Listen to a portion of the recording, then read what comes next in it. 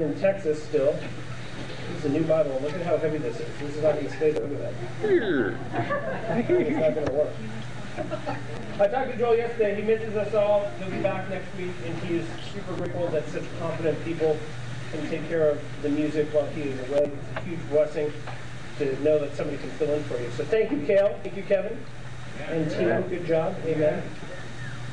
So as we progress now through the Old Testament, we're taking a survey course in various verses in the Old Testament that describe the entire biblical story. So we've covered Genesis 3:15, we've covered Genesis 12:3, and now what we're going to cover is Exodus chapter 20, verse 2.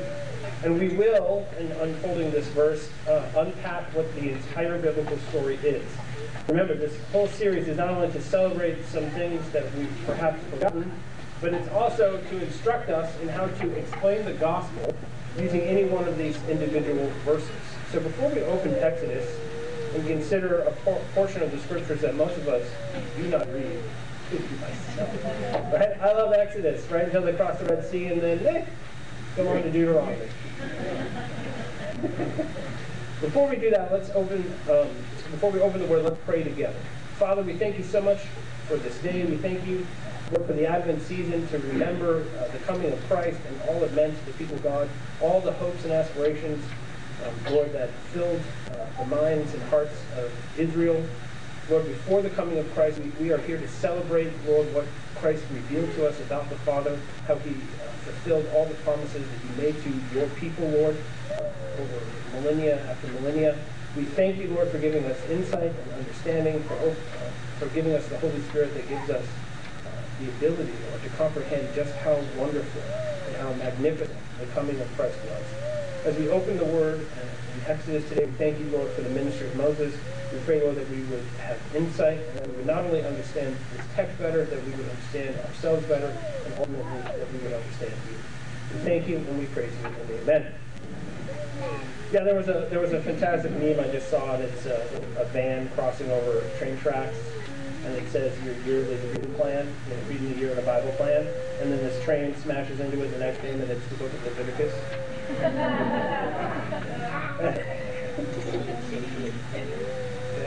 Now, there's more to the story of Exodus than God delivering Israel from slavery. I know that that's what we think the whole book is about, right? It's called the Exodus, after all. And the Exodus is historically the event in which the Lord, Yahweh, throws down the Egyptian gods and delivers his people out of slavery. Okay, but the book doesn't end like the movie The Prince of Egypt, with Israel crossing on dry ground through the Red Sea. That's always the climax of the film. Right? Even the old version of the Ten Commandments, that's usually where the story ends. They come through on the dry ground and boom, they live happily ever after. That happens in actually chapter 14. Okay, there are 26 more chapters in the book of Exodus. What in the world are they about? Right? They don't just go back and retell the same story. The majority of the book of Exodus occurs after they've made it through the Red Sea. Now, if we compare the beginning and the end of Exodus, we see how the whole story fits together. At the beginning of Exodus, the sons of Israel are slaves to a wicked and evil king. But at the very end of the book, the Lord takes his throne in the tabernacle as the king of Israel. It's yet another one of the Old Testament books that, in a sense, encapsulates the entire story. In the beginning, Israel is in slavery, and at the end, they're living amongst, right? The Lord God is living in their midst, and he is their king, and they're serving him and worshiping him alone. It's like a microcosm of the whole biblical story. When the book begins, Pharaoh says that Israel belongs to him. But Yahweh demonstrates through a miraculous series of events that Israel, in fact, belongs to Yahweh. He declares it in Exodus chapter 8, verse 1. He says, "Go into Pharaoh and say to him, thus says the Lord, let my people go, that they may serve me." Now, by the end of the book, Israel is serving Yahweh. It says in Exodus chapter 40, verse 38, "For the cloud of the Lord was on the tabernacle by day, and fire was in it by night, in the sight of all the house of Israel throughout all their journeys." So by the end of the book, the Lord is living in their midst. They're no longer slaves. They're no longer in Egypt. They're no longer in bondage. He's delivered them. Now, let's go back for a moment, and let's get some context for exactly what this deliverance for Israel means. Now, even as the era of the Noahic covenant ended in the failure and rebellion of the Tower of Babel, which we considered last week, so too the era of the patriarchs ended with apostasy. And most of us miss this detail because it happens at the end of the book of Joshua, which again, that's another book. Usually you can make it through the first few chapters, but once they conquer the land and everybody starts getting, a 40 acres and they start dividing it all up, most of us stop reading it. But at the end of the book of Joshua, in his last sermon, Joshua says this in 24:14. Now therefore fear the Lord and serve him in sincerity and in faithfulness. Put away the gods that your fathers served beyond the river and in Egypt and serve the Lord. He's essentially saying, put away the gods that you served when you were in Egypt. Because for those 400 years that they were there, living in the land of Goshen, Israel had been serving and worshiping the gods of the Egyptians. So it's not as if they were, right? It's not as if their sin didn't find them out. It's not as if they were there and they were just victims. They were living in Egypt and they were dissuaded from the living God by the Egyptian God and were serving the Egyptian gods. And Joshua says, don't go back to that. Put that away. Leave that behind you. Now that we know the Lord, now that he has saved us, now that we are established in the land, put away the Egyptian gods. And you see as the story goes forward from there, as we've seen in Samuel, Israel always struggles to put away these foreign gods. Israel was enslaved in Egypt, not randomly, but because of their apostasy.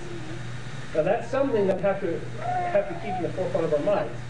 Just like in the exile occurs because Israel falls into apostasy. Israel will go on throughout its history to worship false gods, and because of that, they'll be cast out. They'll be cast out, and it says later on by the latter prophets that they, in a sense, return to Egypt. They return to their bondage. They return to their slavery. Now God delivers Israel from slavery and leads her into the desert to serve him exclusively. And so Yahweh makes a covenant with her. This is the whole plan. He rescues Israel from Egypt. They put away the foreign gods. He leads them into the desert so that they will worship and serve him and him alone. Okay, and so because that he's doing this, it's time that he makes a new covenant with them. And this is something we're going to see as a pattern of worship for the church. We go out from here and we break the covenant with God.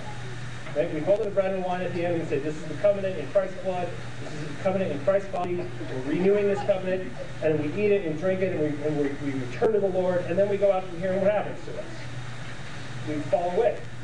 Right? We wander off. We start worshiping other things, we start living in anxiety, we submit ourselves to slavery, and then we come back here each week and we renew covenant. This is the process that God always goes through. So when he leads Egypt out into the wilderness, he's leading her out there to renew covenant with her, to make a new covenant with her, founded on the covenant that he already had. Okay, no new covenant is totally voids the previous covenant. Every covenant that God makes with his people is based on the previous covenants he has made. Okay, the law of Moses, the Mosaic covenant, is not opposed to the promises that God has already given them. What are the promises? Remember, Genesis 3:15. Right? I will crush the head of Satan and I will deliver you from him. What was the promise made in Genesis 12:3? That God would what? Bless Abraham and his family and give him a nation and would curse those who curse him and bless those who bless him and through him bless all the nations in the world. Now when he comes, Yahweh, and gets Moses and brings Israel out to the desert, he's not starting over. He's not nullifying the promises. What he's doing is he's advancing the promises. He's renewing covenant in such a way as to extend and to bring about the very things that he's promised. Okay, this is what Paul explains in Galatians chapter 3. He says, the law, which came 430 years afterward, does not annul a covenant previously ratified by God, so as to make the promise void. For if the inheritance comes by the law, it no longer comes by promise, but God gave it to Abraham by a promise. Now, the reason I want to point this out is this, is that people think once you insert law into the Christian life, once I start talking about piety and ethics, somehow we're no longer talking about promise and gospel, as if the two things are opposing one another. But what we see in Scripture, what Paul explains, is that the existence of law and ethics and piety does not void the promises made. It's how God accomplishes the promises. Okay? This is important to keep in our minds as we move forward, trying to figure out what in the world the rest of Exodus is about. Moses, right? He renews this covenant from Exodus, right? After they make this covenant, the generation goes out, they fail to take the land, they all die in the desert. And then Moses has got to renew the covenant he already renewed. So Moses can't even die before they have to renew this thing again. But he says something interesting in Deuteronomy chapter 29, verse 13. He says that God may establish you today as his people, that he may be your God as he promised you, and as he swore to your fathers, to Abraham, to Isaac, and to Jacob.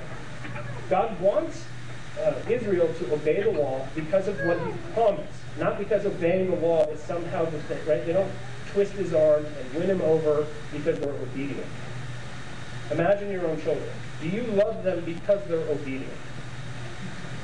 Right? Is all of your love and responsibility and your promises to them, is it based on the fact that they're obedient to you? No. But do you still expect them to be obedient to you? And I think we really struggle with this kind of thing when we start talking about especially Jesus and grace and the law. It's very confusing to us. But the law, right, the rules in my house that I give my children, you will obey these or I will punish you. The whole idea there is that this is the way that it's a mechanism for me to give them the very thing that I promised. Right? And that's very difficult for us to understand. Okay, the Mosaic covenant, nor the law of Moses, annul the promises of God. They further Yahweh's plan to bless and redeem mankind, fulfilling those promises. Now think back to your own Christian life. Okay? If you were converted as an adult, what you remember and what you dealt with first was what? Promise or law? Promise. People explained the promises to me. Then I came to find out, unfortunately, that there's this law that I have to keep. That was a hard day. I was like, wait, because he's done these things, I have to what now? I can't just live however I want. I can't just go on sinning so that grace may abound. Which once anyone ever makes that argument with you, you're in good company because that's the argument that Paul received in the middle of the book of Romans. The Mosaic covenant, recorded in Exodus 20 to 24, begins a new cycle of covenants. God is not nullifying promises. He's progressing the whole narrative here. He's adding to what he's already done and what he's already said to extend the blessings that he's trying to give Israel. The Adamic covenant was priestly. The Noahic covenant was kingly.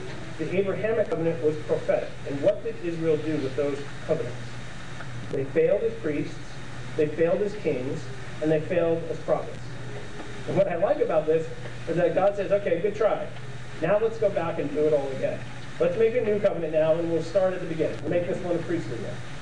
And then he goes on from here, and he makes a prophetic one, and then he makes a new kingly one with David. And what does Israel continue to do? Well, the same thing that she has always done. But you see that there are these similarities in the covenants, and God is always expanding on what he's already done. It's very important for us to understand this. This new cycle begins with the Mosaic covenant, the new priestly covenant, that bestows greater grace than had been seen in any of the previous covenants. In none of the other covenants, not with Noah or Abraham, did God say, I will come and live with you. And right in the garden, who walked with Adam in the cool of the day? The Lord. And now he's saying, listen, Moses, get everybody together, get the whole gang together, and what I'm going to do is I'm going to promise to be your God, and you're going to be my people, and I'm going to come and I'm going to live with you. And those people paying attention were like, wow, nope, this hasn't happened since the days of the garden. This is like this is greater grace than he even showed Abraham. A new sanctuary with limited access is the essence of the grace of God granted in the Mosaic law. That's what's at the heart and center of it. He has the Levitical priests, he has the Levites, he has a tabernacle, a tent, but he too may dwell with Israel. And that is what is at the heart and center of this new covenant. Now, the covenant of Yahweh with Israel, this new one, it takes place in Exodus chapter 20 to 24. And if you want to understand your relationship with Christ, if you want to understand our relationship as a folk to God, we have to understand Exodus chapter 20 to 24. The covenant law is given in Exodus 20, but it begins with a preamble. It begins with an indicative. It begins with a statement of fact and authority. A statement of what Yahweh has done, establishing the law and Israel's responsibility. God doesn't just come out and say, listen, here's the 10 Commandments. When we ever see a list of 10 Commandments, what does it usually have? It just has the first commandment down through the 10th. Almost everybody leaves off in those cute little kitty posters the actual preamble of the Ten Commandments that actually sets the tone of the whole thing. And without the preamble, this is why most of us don't understand the law of God. This is why we don't understand the law of Moses, because we forget this most important fact.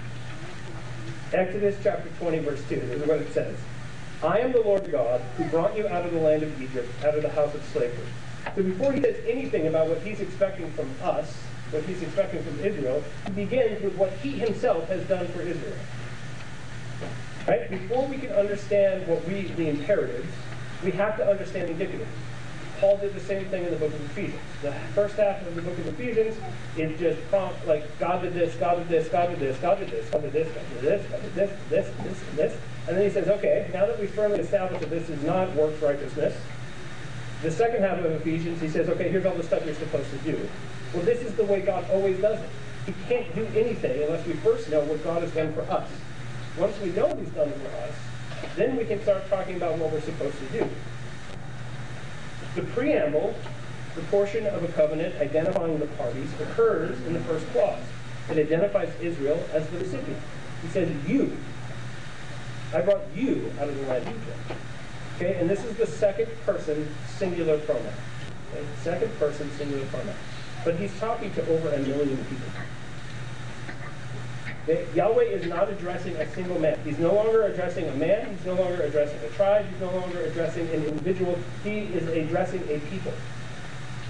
Now think, is this already a greater covenant than the ones that came before? Because he's promising something to 1 million people. That's a lot of people. Yahweh is not addressing a single man. He is addressing the people of Israel. The Lord your God is identified as the giver of this covenant. He says, the Lord, I am the Lord your God who brought you out of the land of Egypt. Now, what is Lord? Right? This is where we get the idea of Yahweh. He says to Moses, I am that I am. And this is a word that we use to describe who God is. He is who he is. He is the Lord. There is no one higher than him. There is no one stronger than him. There is no one more gracious than him. Yahweh is the name by which God identified himself when he first revealed himself to Israel at the burning bush. Now, in the New Testament, the word Kyrios in Greek, the name Jesus attributes to himself as the head of the new covenant, is the same word. Jesus says of himself, and this is actually why they killed him. This is how they killed him, and in the first century, when the church was living in catacombs, this is why they killed us. This is the claim that we make about Jesus that sets us apart from every other group of people in the world. Jesus says of himself in John chapter 8, verse 58, truly, truly, I say to you, before Abraham was, I am. And everybody flips out. In the book of John, he does this several times. I love it. When they come to arrest him, this is my favorite one, and they don't really explain it. John doesn't explain it. But they come and they say, are you Jesus? Right? We're looking for Jesus. And he stands up and he says, I am. And all of the Romans fall back on the ground. The soldiers fall on the ground. Simply because he has said the sacred name of Yahweh, the sacred name Yahweh. He said the sacred name. Jesus said it out loud, and you're not supposed to do that. That's a big-time no-no. In fact, you get the word Jehovah because Jews would refuse to say this word. Because if you say this word, we'll stone you to death. It's the name of God, you don't say it. Not only do you not say it, you certainly don't call yourself by that. And Jesus stands up and says, I am Yahweh. He says, I am. He calls himself the sacred name. Now, the fundamental confession of faith in both the Old and the New Testament is that God is Lord. Okay? If you want to go out and you want to make a statement in this world, the kingdom of God, argue for the crown rights of Christ. This will always get you in trouble. This is the right kind of trouble. This is the kind of trouble we say, listen, you may have your kings, you may have your princes and senates and guys that wear black robes and people that wear funny hats, right? You got the Pope, fine, great. Christ is Lord. All of them serve Christ. This is the argument that the Bible is making, and you either believe it or you don't. This defines who's who in the world. Deuteronomy chapter 6, verse 4. Hear, O Israel, the Lord our God, the Lord is one. Romans chapter 10, verse 9. If you confess with your mouth that Jesus is Lord and believe in your heart that God raised him from the dead, you will be saved. What we're talking about is the very heart of the gospel. What we're talking about is the very heart the biblical message. Jesus' lordship fulfills the promise to Abraham and to bless every nation. This is what we have. When he stands up and says, I am the Lord, okay, he's demonstrating to us that he's fulfilling all of these other promises that we've been talking about. It says in Philippians chapter 2, verse 9 through 11, therefore God has highly exalted him, Jesus, and bestowed on him the name that is above every name, so that at the name of Jesus, every knee should bow, in heaven and on earth and under the earth, and every tongue confess that Jesus Christ is Lord, to the glory of God the Father. Right? God said to Abraham, I'm going to bless every nation through you. How is the question. Well, how is by everyone standing up and saying, Jesus is Lord. Right? That is how the nations come in. Jesus' lordship is accomplished by the bruised head crusher promised to Eve. Right? We see these promises come together. Hebrews 2:14. Since therefore the children share in flesh and blood, he himself likewise partook of the same things, that through death he might destroy the one who has the power of death, that is the devil. So Jesus comes, he crushes the head of Satan, and what does he become? What does God bestow upon him because he has accomplished the promises that, right, the Father in heaven wrote the check. And Jesus goes out and makes sure it clears. And because of this, God the Father says, this is now the Lord, every knee bow, everyone confess, he is in fact the man. There's no other. Right? So if you go back to Exodus, it's the Lord he's saying, I am the Lord. Later, this is who Jesus is saying he is. Jesus is saying, I was the one who stood up in Exodus and said to you, I delivered you out of Egypt. No wonder they wanted to kill him. No wonder. Now, it's very important for us to understand why God does the things he does. Why does he do that? Right? Why does he create the world? Why does he save them from Egypt? Why does he come and save pathetic little Gentiles like ourselves? Why does he do these things? Why does he do the mighty works that he does? It's so that we will know that he is the Lord. That's what he wants. He wants you to know that he is the Lord, and so he works and moves and acts in this world. He says in Exodus chapter 7, verse 5, the Egyptians shall know that I am the Lord, when I stretch out my hand against Egypt and bring out the people of Israel from among them. They're going to know who I am. The Lord declares in Jeremiah 16:21, therefore, behold, I will make them know. This once I will make them know my power and my might, and they shall know that my name is the Lord. And then Jesus comes and says, that's who he is. I'm that guy. Right? That being that you are worshiping, that being who came and did all these things in the Old Testament, so that you would know that he is the Lord, that is me. I hear you. Preacher. Startled to know what the Lord God has done. Jesus also does his works in order that we know that he is in fact who he says he is. John 13, 12 through 16. When he had washed their feet and put on his outer garments and resumed his place, he said to them, do you understand what I have done to you? You call me teacher and Lord, and you are right, for so I am. If I then, your Lord and teacher, have washed your feet, you also ought to wash one another's feet. For I have given you an example, that you also should do just as I have done to you. Truly, truly, I say to you, a servant is not greater than his master, nor is a messenger greater than the one who sent him. So what Jesus is essentially saying is, I am the one who has now come and washed your feet. Therefore, go and wash your feet. It's exactly the same idea as Exodus chapter 20, verse 2.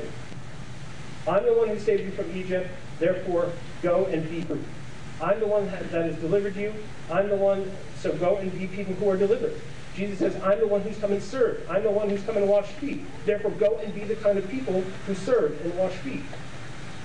God is Lord is the message of the Old Testament. Jesus Christ is Lord is the message of the New. Okay, now, after that massive foray into Lordship theology, let's return to Exodus 20, verse 2 for a moment.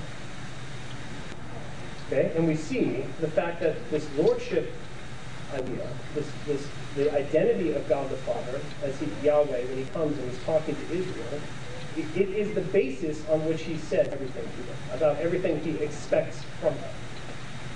It explains how the two parties came to be related. How did the Lord, who sits in the heavens, come to be associated with a lowly band of slaves who are living in the land of Goshen and Egypt. By reason of having rescued Israel from slavery in Egypt, Yahweh claims his chosen people. Such a claim is sometimes called a yesed relationship. It's a Hebrew concept, meaning loyalty required in response to loyalty shown. Now this is where we get into the really practical theology. Loyalty required in response to loyalty shown. Okay? It doesn't say, show me loyalty so I will show you loyalty. God always says, I have shown you loyalty, thus show me loyalty. This is what he is always preaching. This is what he is always teaching, and this is what the household of God ought to always preach and teach. In Exodus chapter 20 through 23, the Lord tells Israel how they are to live because of the Exodus. God says, because I have saved you from Egypt, you should live like people who were saved from Egypt. This is the gospel message of Paul. Galatians chapter 5, verse 1. For freedom Christ has set us free. Stand firm, therefore, and do not submit again to a yoke of slavery. Paul, like Moses, teaches that if you are free, then you should live like people who are dead to sin and alive to Christ. People who are free. Not because you earn his loyalty, but because of the loyalty he's already shown. Romans chapter 6, and this is lengthy, but just listen to this. This is what is required of you. Romans chapter 6, verse 1 through 11. What shall we say then? Are we to continue in sin that grace may abound? By no means. How can we who died to sin live in it? Do you not know that all of us who have been baptized into Christ Jesus were baptized into his death? We were buried, therefore, with him by baptism into death, in order that, just as Christ was raised from the dead by the glory of the Father, we too might walk in newness of life. For if we have been united with him in a death like his, we shall certainly be united with him in a resurrection like his. We know that our old self was crucified with him in order that the body of sin might be brought to nothing, so that we would no longer be enslaved to sin. For one who has died has been set free from sin. Now, if we had died with Christ, we believe that we will also live with him. We know that Christ, being raised from the dead, will never die again. Death no longer has dominion over him. For the death he died to sin, once for all, but the life he lives to God. So you also must consider yourselves dead to sin and alive to God in Christ Jesus. Now, are you alive to sin or alive for the righteousness of Christ? Are you here to be slaves? Are you here to be enslaved to sin and Satan and death? Or, because he has set you free, ought you to live like free people? Because you have died in him into sin, should you be people who have died to sin? What God has done for us is the basis of what he commands us to do. He says, I have freed you for freedom, so be free. This is why the law of Moses is not what people say it is. We slander it. We slander it. I don't require some liberal Christian to slander it. We don't even need a secularist to come in here and slander it. We slander it. The law of Moses is the law of liberty. The law of Moses is the law of love. And Christ proved it. And the fact that we don't think that it is, that we have so much trouble with it, demonstrates that we don't understand what we are talking about. The law of Moses is a law of liberty. The law of Moses is a law of love. Paul says that in Christ you have died to sin, so put it to death. Put sin to death. What God has done is a claim on us as his beloved, and so we must lay claim to all which that entails. The Lord's command is be the kind of people that the Lord has made you. Live up to who you are. And if you want to encourage one another, if you want to encourage your spouse and your children, if you want to encourage your fellow Christians, this is what you tell them. Look, it doesn't matter what you've done. What matters is what he's done. Therefore, put this to death. Put this sin away. Put this argument away. Put this envy away. Put the lust away. Put it away and be who you are. Right? Now, that's a different way of counseling people than what in the hell is the matter with you. Which, trust me, I say myself sometimes. What is wrong with you? That is what we typically address each other with. But how do we address it like this? Do you know the indicative? Do you know what Jesus has done? Therefore, now let's go and let's be who he has made us. The Bible's argument is that if person A voluntarily rescues person B, then person B has a true and lasting moral obligation to person A. One could not simply ignore significant good done on one's behalf by another. The doing of that good creates an inescapable relationship of loyalty to one's benefactor, a sort of permanent gratitude writ large. The Midrash, the Jewish commentary, comments on Exodus 20, verse 2 in this way, and this is very helpful. It sounds like the kind of parable Jesus would tell. A king who entered a province said to the people, "May I be your king?" But the people said to him, "Have you done anything good for us that you should rule over us?"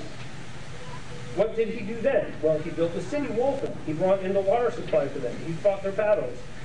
Then when he said to them, "May I be your king?" they said to him, "Yes, yes." Likewise, God, he brought the Israelites out of Egypt, divided the sea for them, sent down the manna for them, brought up the wall for them, brought the quails for them. He fought for them the battle with Amalek. Then he said to them, "I'm to be your king." And they said to him, "Yes, yes." So when we go door to door, when we go and we're trying to convince people, right, of the truth of the gospel, how about we try just telling them what the Lord has done for them? Right? Because you go and you're like, "Well, you need a Savior." You're like, "Well, what's he done for me lately?" Right? They have no concept of their need. They have no concept of what he's accomplished. But when people know what other people have done for them, right, now they are more willing to listen. Oh yeah, I want that kind of guy to be king. Right? And this is what the Lord is always trying to, he's trying to get us to understand who he is. Because if we understood who he is, then we would willingly follow him. And this is the key. This is the key to evangelism. God in love reaches towards us, and therefore we respond in love, reaching back. 1 John 4:19. We love because he first loved us. Now, according to Luther, the commandment calls us to faith to the one who was faithful. Moses' covenant begins with a brief summary of the Exodus, and that narrative snippet frames the entire law. Israel has been freed, so they are to live as a free people. They have undergone an Exodus, and so are to live as an Exodus people. The same is true for us. We are redeemed, and thus must live as a redeemed people. One of the things Moses is always telling them is like, hey, remember the fact that you were a sojourner in Egypt. Therefore, remember sojourners who are in Israel. Right? You needed deliverance. You needed someone to come and rescue you from that evil king, that evil society. And what do you think these people need? Don't you remember what you were before? We are redeemed and must live as a redeemed people. All right, so now this is not yet answered the question. What in the world is the rest of Exodus about? Right? Okay, the Lord saved Israel. The Lord wants them to know he's the Lord. He's brought them out in the middle of nowhere to make a covenant of all things with them. And what I want to, I have a question that helps us understand the answer. Later on, when all the prophets are referring to Israel as a whore, as a wayward wife, and God himself is like, listen, you were mine, but you're not mine now. Right? You wandered off from me. Have you ever wondered, when in the world did God marry them? When did God get hitched? Well, in Exodus 20 to 24, it is a destination wedding. That is what the story is about. He went and captured, right, recaptured his beautiful bride and was like, you know what, let's go somewhere sunny with sand. He doesn't really like the ocean, which is a whole argument I would make separately. God likes the land. Like, let's go out in the middle of the desert and let's get married there because that seems like a nice place. And later, when he's referring to his bride, what he's referring back to is this moment in the desert, in Exodus 20 to 24, when God married Israel. It's not, it's one of those things. For me, it's like Paul, you know, in Ephesians and Galatians, he's talking about the bride of Christ and stuff, and I think, you know, he was searching around for a helpful metaphor. He's like, marriage works. But what we don't understand is that this was the central idea all along. Right? God actually, right, it's not a metaphor. He actually took Israel and married her. This lordship, this Yesed covenanted relationship of God and Israel is called a marriage. Now Jeremiah chapter 2, verse 1 through 2. The word of the Lord came to me, saying, Go and proclaim in the hearing of Jerusalem, thus says the Lord, I remember the devotion of your youth, your love as a bride, how you followed me in the wilderness in a land not sown. So right there, they're describing, when did the wedding happen? Well, it happened when you followed me into the desert. Ezekiel 16:8. When I passed by you again and saw you, behold, you were at the age for love. And I spread the corner of my garment over you and covered your nakedness. I made my vow to you and entered into a covenant with you, declares the Lord, and you became mine. The wedding service is recorded in Exodus chapter 20 to 24. Moses is the minister officiating the wedding. Now that's a funny idea, I think, for most of us, but it actually unites him to the office of the apostle. Paul explains in 2 Corinthians 11:2, for I feel a divine jealousy for you, since I betrothed you to one husband, to present you as a pure virgin to Christ. So Paul considered his job as the one going around making the proposal pitch to people to come and join the bride of Christ. Right, listen, there is this person who will treat you as the beloved in a way that you can hardly understand. Come and be wed to him. Come and join him. Come into his house. And you will have a Lord, a husband who is unlike anything in this world. And like, that is how Paul would go around evangelizing. And that's how he would describe his own evangelism. And this is what the prophets and the apostles, this is what they were. They were the people mediating between the Lord and his bride. Moses goes up on the mountain to hear the Lord's proposal, and then brings it back down to the people. The husband's part of the wedding service begins with the Lord reminding his bride of what he has done for her in Exodus chapter 20, verse 1 and 2. Then Yahweh tells Israel how they are to live as his whole people, his bride, in the remainder of chapter 20 until the end of 23. Okay, let's make vows to one another. I'm going to tell you what I've done. Right? Now what I want you to know is if you're going to be my bride, there are certain expectations. Now, does anyone think that's unreasonable? No. Okay? The husband initiates, and then what he says is, listen, we're going to now make vows to one another about exactly the kind of relationship we're going to have. And when Moses comes to bring the bride forward, making Yahweh's intentions known, repeating Yahweh's words to them, literally Israel says, I do. And this is, I love this one. Exodus 24, verse 3. Moses came and told the people all the words of the Lord and all the rules, and all the people answered with one voice and said, all the words that the Lord has spoken, we will do. We do. And Moses said, now pronounce you husband and wife. Through a wedding, a man and woman are bound together as husband and wife. Each of them takes a vow promising to do certain things. The man promises to love and care for wife and provide for her. The woman vows to obey and support her husband. If they don't keep these vows, the marriage will end in divorce. What the man and woman are doing is making a covenant with one another. The wedding ceremony ends with a wedding reception, of course. When Yahweh marries his bride, he's not just going to say, okay, fine, let's all go about our way. They're going to sit down, they're going to have a meal together. They're going to have a party. Exodus 24, verse 9 to 11. Then Moses and Aaron, Nadab and Abihu, and 70 of the elders of Israel went up, and they saw the God of Israel. There was under his feet, as it were, a pavement of sapphire stone, like the very heaven for clearness. And he did not lay his hand on the chief men of the people of Israel. They beheld God and ate and drank. They ascended the mountain, the representatives of Israel. They can't all go up there, there's a building. And this is where you get representative government. They go up representing Israel, and they eat and see God face to face. Now that Yahweh and Israel are married, Yahweh decides to move in with his bride. That's why he says, let's make me a house so I can come and I can live with you because now you're my bride. The rest of Exodus, chapters 25 and 40, are about the kind of house Yahweh wants his bride to build for him, using the materials that he provided when they plundered the Egyptians. Right? So as you go on, he gives instructions. He says, listen, this is the kind of house I want. And his bride faithfully goes along, making the kind of house that he wants. And where do they get all the stuff to do it? Well, when they were leaving Egypt, all the Egyptians gave them all this swag, and all that swag is what they then give to the Levites and the priests in order to make the house for God.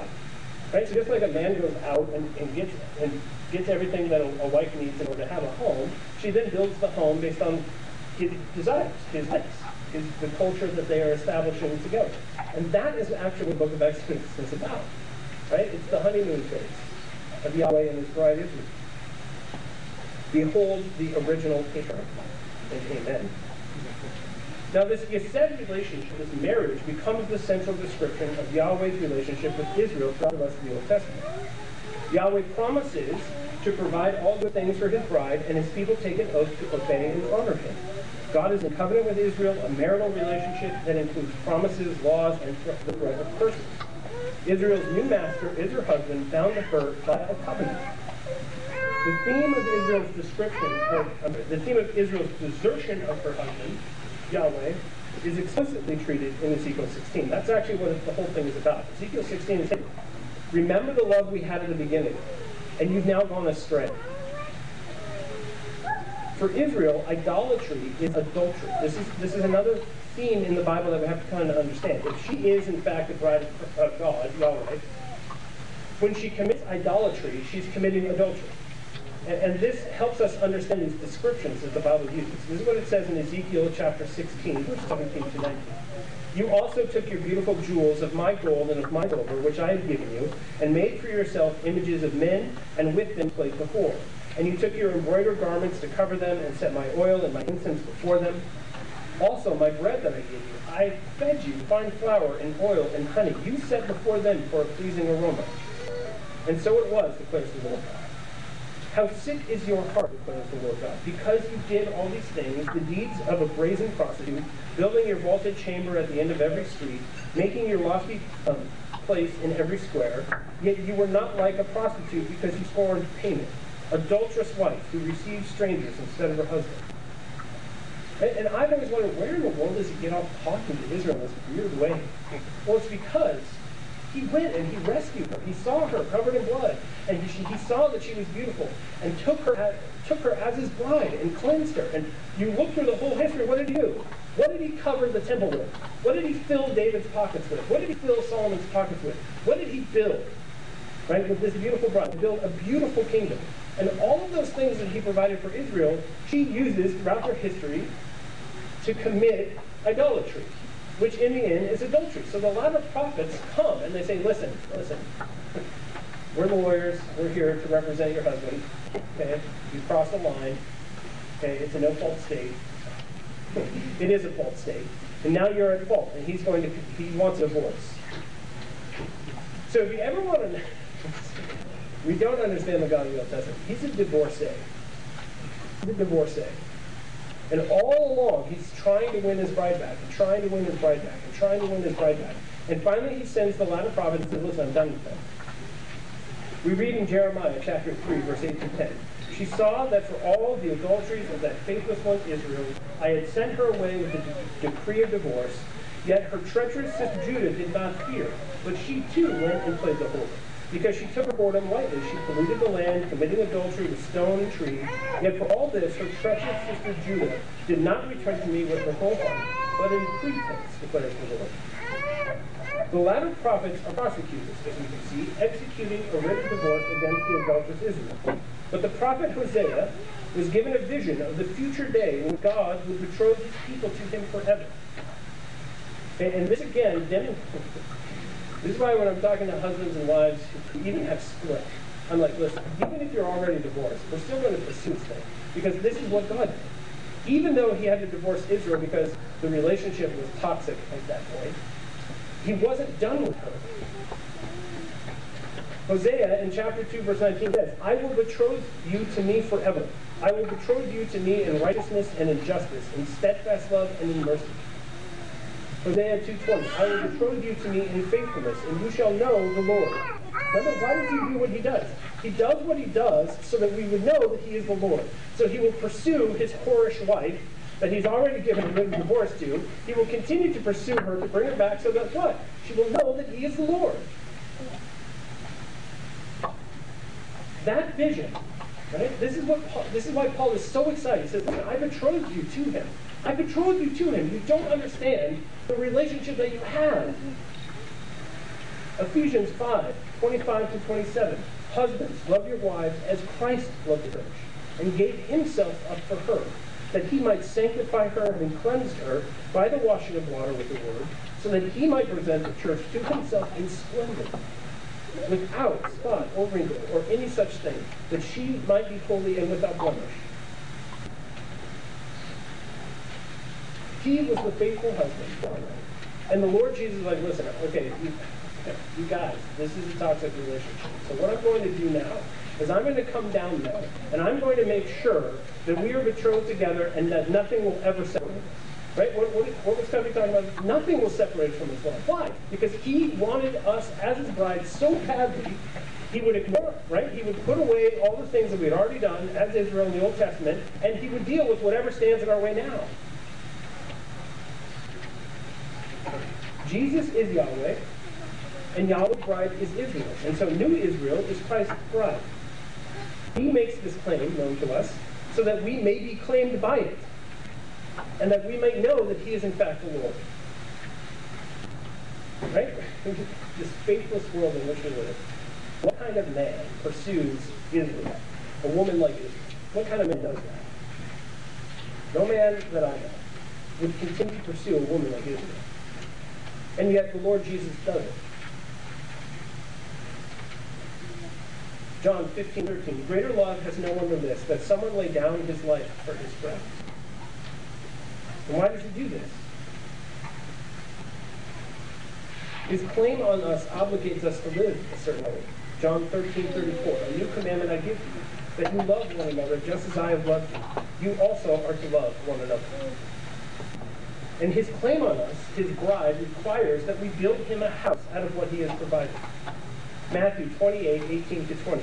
And Jesus came and said to them, all authority in heaven and earth has been given to me. Go therefore and make disciples of all nations, baptizing them in the name of the Father and the Son and the Holy Spirit, teaching them to observe all that I have commanded you. And behold, I am with you always to the end of the age. Now, are we going to continue to pursue him? Are we going to continue to obey him because we, what's that magnificent? Because of what we are doing? He's with us to the end of the age. He is with us. Therefore, we go out and what do? We build the home that he wants. And what kind of home does he want?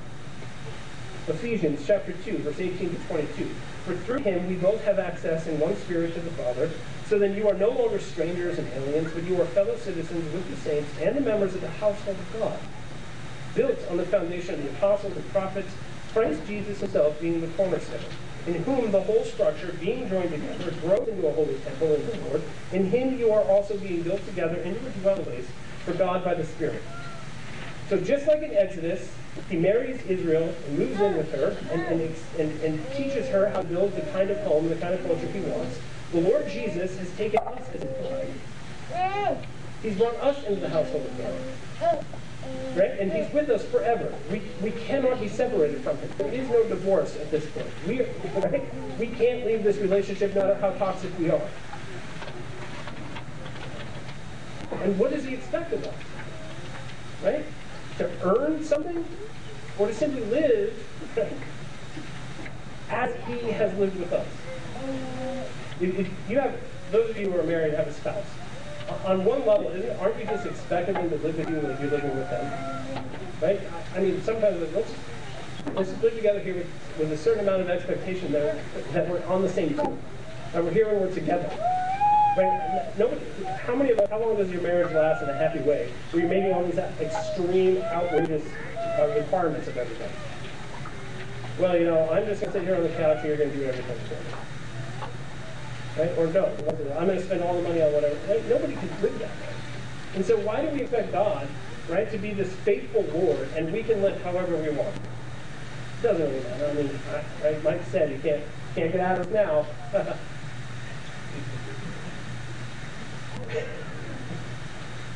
Now, just like in Exodus 24, where it ended in a wedding reception, which is partially why I like wedding reception. Because when we're doing a wedding reception, what we're really talking about is human history. What we're really participating in is the story that's being told between God and his people. Because Jesus, of course, sits down and has a wedding reception with his people. Matthew 26:26-28. Now as they were eating, Jesus took bread, and after blessing it, broke it, and gave it to the disciples, and said, take, eat, this is my body, And he took a cup, and when he had given thanks, he gave it to them, saying, "Drink of it, all of you, for this is my blood of the covenant, which is poured out for me for the forgiveness of sins." Communion is the wedding reception of Christ and his bride. The Lord shows his works that we might sit at his table with him and be fed by him and have him as our Lord who provides for us. Psalm 81:10, "I am the Lord your God, who brought you out of the land of Egypt. Open your mouth wide, and I will fill it." This is what he says to his disciples, "Go and feed my sheep. Go and feed my bride. Call my bride into my house, that we might sit down together, and that I might fill her mouth." This is what the Lord Jesus does at his coming.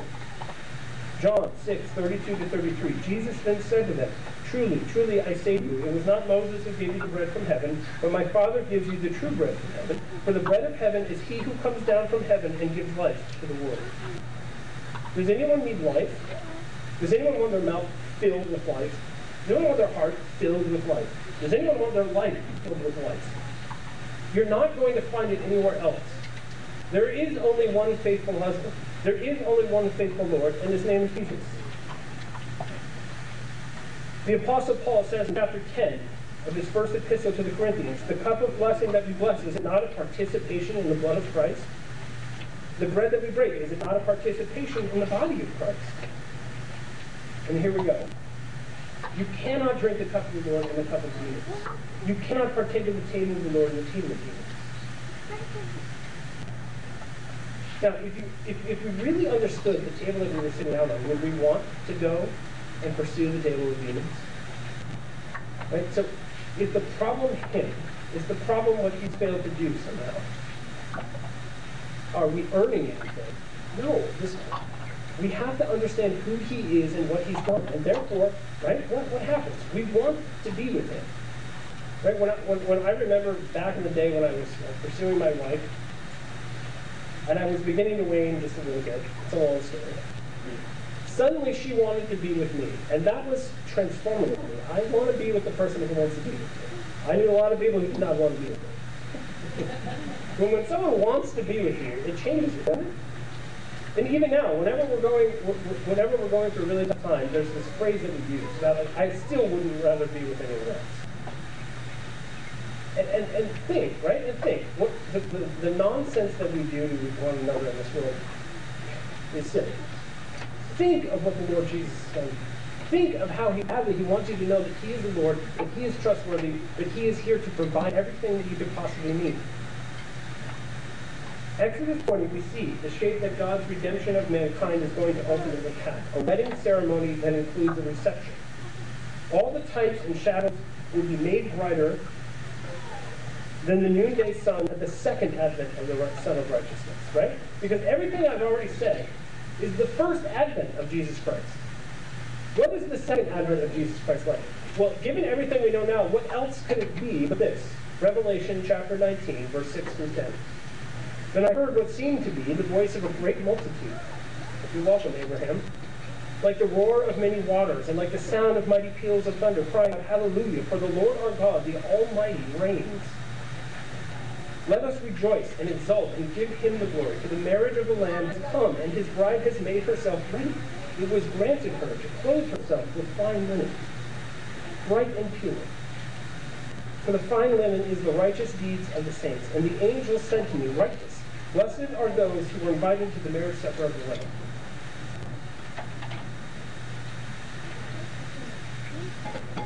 It's a dark world, full of dark people. We are a faithless bride. And what is it that the Lord never tires of calling us to sit at his table and be his beloved, and have our mouths filled by his grace and his goodness. And what we have to understand is that is what we are doing. That's what we're doing every week. What is here set before us? Every single week. God says, listen, I will not depart from you. Come here every week, and every week I will renew the covenant, and I will say the same promises, and I will establish it again by the blood and body of myself. Don't go looking for another husband. Don't go looking for another Lord. Don't go looking for another table. This is the table. And all of those people out there, invite them to this table. It's not just about you. It's the house that God is expecting his bride to build. We proclaim every time we eat at his table what Christ has done for us, what he's going to do for us. 1 Corinthians 11:26, for as often as you eat this bread and drink it, you proclaim the Lord's death until he comes. So we live in this time between the two Advents, the first Advent of the Lord Jesus and the second Advent of the Lord Jesus. And what are we declaring as a people, as bride? Every week, we are declaring the Advents of the Lord Jesus Christ. We live in this in-between time and we're saying, listen, the world, listen what he already did. Listen to what he will do. Come and join us. This is where life is. This is where your mouth will be full. This is where blessing is. This is where love is found. This is where your heart will be filled. Because our hearts are restless until what? They rest in him. What we are inviting people to is not a list of rules. What we're inviting people to is not oh, you better watch out because you're going to be damned to hell. What we're inviting people to is to sit at the Lord's table and to know that he is the Lord. To know what he has already done and what he will do. This table is Jesus' Exodus 22 parable, or preamble, sorry. Is Exodus 20, verse 2 preamble. We are here to renew covenant with him, to remember what it is that he has done, the indicative upon which the imperatives are based. We declare the first advent of Jesus, the Christ, and the second advent of Jesus, the Christ. How his love fulfills the promises of God and makes a claim upon us to live a certain way as his bride, building his house, and amen.